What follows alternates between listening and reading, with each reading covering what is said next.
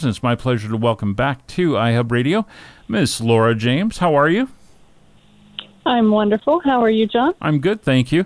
So I wanted to do a check-in because it's been a while as we've been off the air just a spell here, and I wanted to check in and find out how things are looking. Is there any forward momentum that you're feeling is a positive sign here in the Coachella Valley?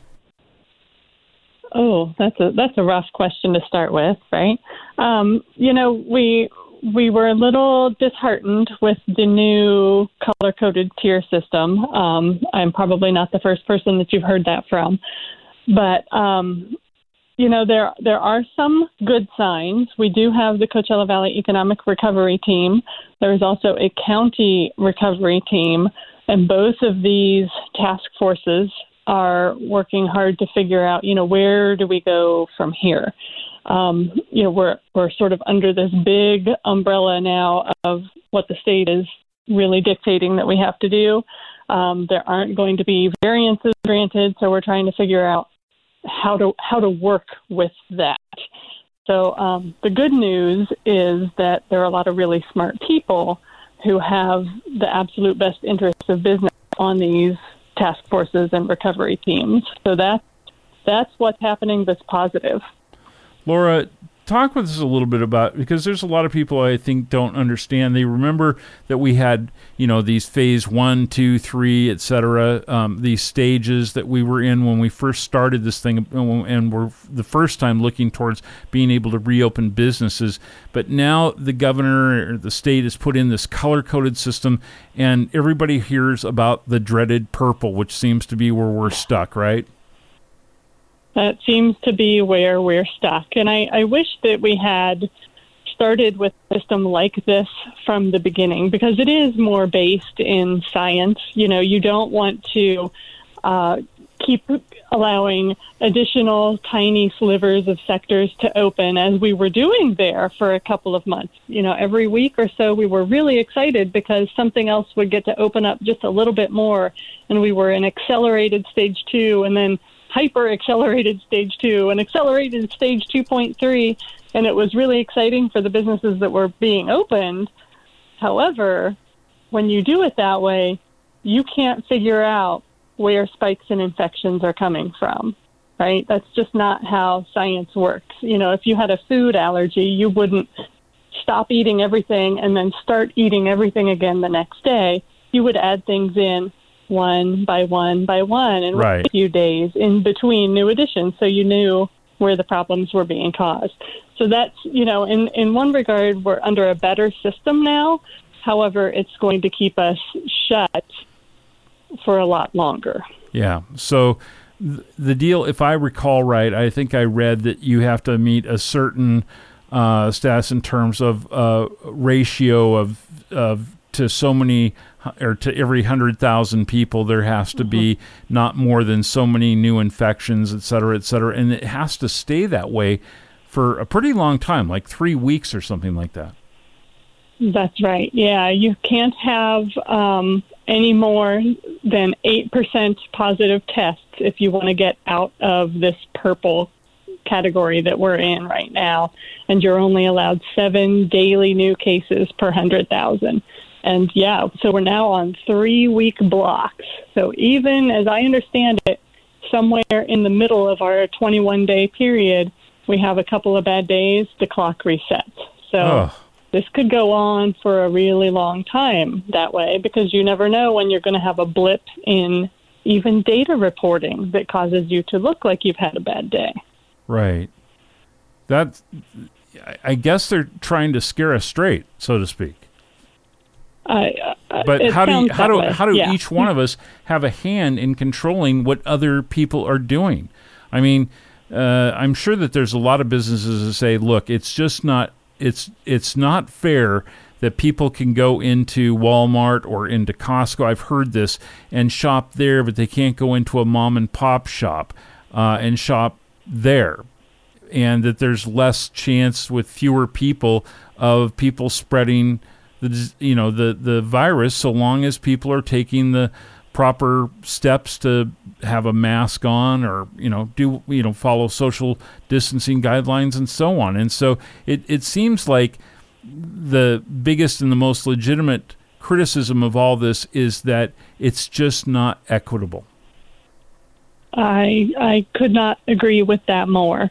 And, retail now, you are allowed to be open. So there aren't a whole lot of businesses that are completely shuttered right now, except for, a handful. I can't go to the bar tonight after I clock out and get a drink, which is sad. But, most retail is open, but there are these really reduced capacity restrictions, like 25%. And for retail and restaurants, that's a really hard way to continue to pay your employees and to pay your rent. And it discourages some customers for coming. I tried to go to a store the other day, and there was a line probably 200 feet long to get in. And so I simply didn't go. So there's one person, me, who wasn't being economically active that day because I just couldn't hack standing out in 115 degrees for however long it would have taken me to get in the store. So these capacity restrictions hurt in more ways than just one. Yeah.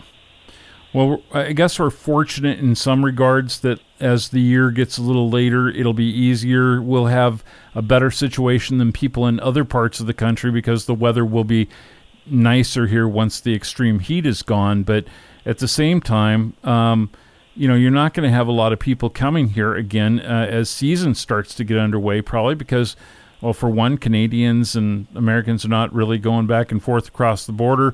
Even people who are in other parts of the country that would come here are going to go, well, but I don't have the flexibility to do the things I love doing when I normally go down and spend the winter in the desert and things like that.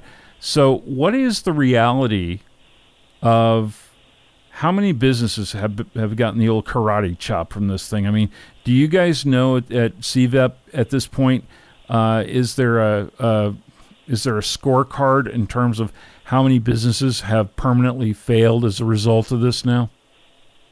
There's not an easy way to track that just yet, because when businesses close, unless it's somewhere that's pretty beloved, I know Zobo and Meisters had their last day this week in Cathedral City, and that was making a splash on social media because people were so heartbroken to see these places close. But other businesses, they tend to just close their doors, and they don't renew their business license, and they don't renew with the state, and you might just never know. So we're going to have to find a way to count how many people aren't renewing, and I think that that's doable. But then, on the flip side, we're also seeing an uptick in business licenses in some places, and we are beginning to look into that. We think that they are home-based businesses, people who can, whether they're starting to do childcare in their home or, turning a hobby into a business and selling something on Etsy or whatever. So, we're hoping and praying, and we are here to help people do that, kind of flip that switch, right? So even as people are closing and getting out of work, we're hoping that opportunity will come to them on the other side of this. Yeah, for sure. And people, I guess, just as need is the mother of invention.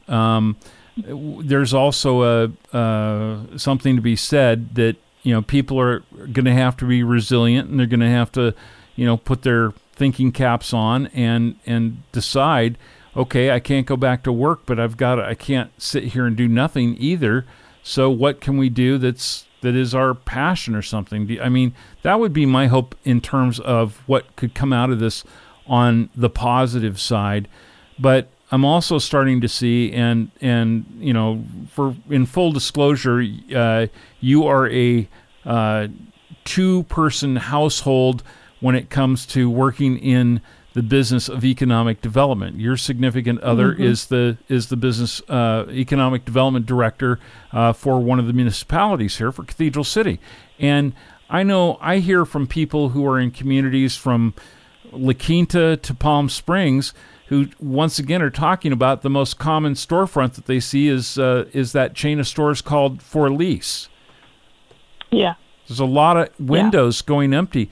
And you and Joe Wallace talked a lot on iHub Radio earlier this year and last year about the fact that, as something like this happens, you're going to see more people working from home, and they're not necessarily going to go back to their jobs, which may still be intact, in offices. And businesses are going to start to not realize we don't need to have, big office spaces and office parks and things like that, unless they're like in manufacturing, because they can do a lot more with people who are comfortable working from their homes, and it lowers the overhead, I would imagine, for a lot of businesses. But we can't have cities full of empty retail and business office space either, can we?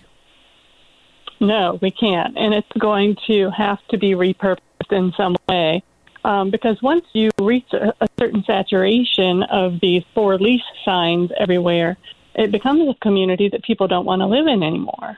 Yeah. So we need to be really proactive, finding ways, creative ways to repurpose these. And, that's going to have to be in flux a little bit, because we are not at a place yet where we can say, well, let's turn it into a creative arts studio, because people can't come together the way that they could just, 6 or 7 months ago.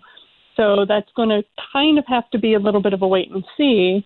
But then we've also seen things like, Amazon coming in and scooping up properties in malls like Sears stores and stuff, so that they can have these last mile delivery centers. So there's going to be some of that too, but those don't create tons of jobs. Right. And don't you guys worry? There's a lot of interplay here. Don't you guys worry too, though, that could end up being the next phase of what a lot of people were critical of businesses like Walmart for going in, building these big things, killing mom and pop shops, and then they're there for a few years and then they leave, and it leaves a big empty building there that is an eyesore and a bruise on a community. Yeah, and people fear it because, again, it makes it a place that you don't want to you don't want to go take a walk amidst a bunch of Amazon warehouses, right? You want to go take a walk amongst shops and places that are nice to be and maybe nice to pop into and nice to look at. We are talking with Laura James, VP of Innovation at the Coachella Valley Economic Partnership. CVEP, CVEP.com is their website address. And Laura, that takes me to the fact that there's been a lot of programs out there to try and help businesses manage to stay afloat during these tough times. And there's the PPP, and there's been various things by the county, and there were the many other various grants that different organizations provided. Is there still anything out there? Because I know CVEP has been very instrumental in helping to get folks through the paperwork and to also be aware of many of these benefits that are out there to help businesses stay afloat during the COVID-19 pandemic. Yeah, we have almost tried to turn ourselves into a micro media outlet just for this kind of information. And, right now there aren't a ton of things available. The Riverside County grant is going to reopen. That's a $10,000 grant program. That's going to reopen in about 2 weeks on September 16th. So that's good news. And there are, a handful of others. There are a few loan programs available through the California iBank, which stands for the Infrastructure and Economic Development Bank. That's a loan guarantee program, though. And, businesses right now, I'm strongly advising most of the ones that I talk to not to take a loan, only because there is so much uncertainty. Unless it's a forgivable loan like the PPP was, we don't know how long this is going to go on. And if we stay in Tier 1 and you're operating at 20% capacity for the next 6 months, you're not going to be able to pay that back. So I'm strongly advising people to avoid that. Just keep your eyes open for grant programs. Sign up for newsletters from your Chamber of Commerce and from CVEP. You can do that on our website, cvep.com. And we're everyone is just actively trying to push out as much information as possible on programs that are available. And of course, we're able to help with just technical assistance. So if you're trying to figure out, okay, I'm going to have to cut costs for the next couple of months, where can I cut it that I can still maintain a level of service that will keep people coming in the door? We can help you do those kind of modifications to your business operations so that you can operate just a little bit more effectively and efficiently until things get back to normal. I saw a story today about the airline industry that indicates that they think it's going to take them 4 years at this point, if everything were to turn around quickly, that it would take them about 4 years to get back to where they were pre-COVID. And I have to imagine there's a lot of industries that probably folks feel the same if they feel like they could ever get back there again at all. You guys have been instrumental at CVEP in helping to set the vision in this valley for where things can and should be, were we to do and focus on a couple of key issues, a couple of those major key issues that CVEP has worked on, being the importance of having a full 4-year university with STEM programs here, and the idea of getting the technical infrastructure in place to support high-speed bandwidth so that new enterprises would have the resources that they need to be able to actually execute on their business plans. Is that all out the window right now? Well, it's not out the window, but that is one of the things that we are actively doing, is trying to kind of revamp that vision because we want it to be realistic. And a lot of it, again, is sort of in flux. It depends on whether we stay purple for the next 2 months or 3 months or, until the year 2021. And if it's, January or beyond that we're still operating with all of these restrictions, then we're going to really have to change our vision significantly. It may be the difference between getting back to something like normal in 3 or 4 or 5 years and a decade. And that's huge. So there's a lot of things that are up in the air right now.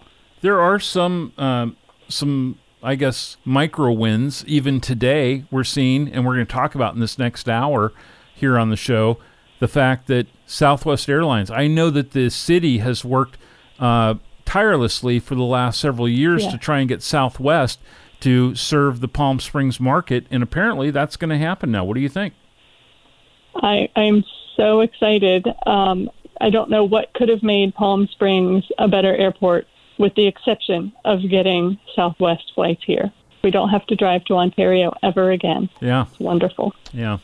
Well, Laura, thank you so much for joining us. Thank you for all the work that you and Joe and Lisa and David and everyone else associated, Augustine and Rebecca and the rest work on over there at CVEP to help keep this place somewhat glued together and involved with all the different entities that you do work with to keep the outlook somewhat positive in the worst of circumstances and very positive in the best of circumstances. So thank you. Thank you, John. We're doing our best. We'll talk with you soon. That's Laura James at the Coachella Valley Economic Partnership. Again, as she mentioned, you can receive their newsletter. All you have to do is go to their website. It's free. It comes out every Wednesday. CVEP.com, CVEP.com is the website address. And, support them as best you can, and let the people in your city halls, wherever you live across the valley, know how important it is that they support the mission of CVEP, because they're working to keep business alive here in the Coachella Valley, to keep and keeping business alive, of course, keeps you and myself and others employed and able to pay our bills and to have some future for our families. So I hope that you will be very supportive of them. Occasionally, they will be in front of a city council asking for support, and that support turns around many-fold when you think about all the things that they have done to help bring industry into this area and to keep businesses running and to have some sort of intelligence between how the government functions and when it comes to business development and economic development and and industry itself. So please be supportive of the Coachella Valley Economic Partnership. Our thanks again to Laura James, Vice President of Innovation at CVEP, for joining us today.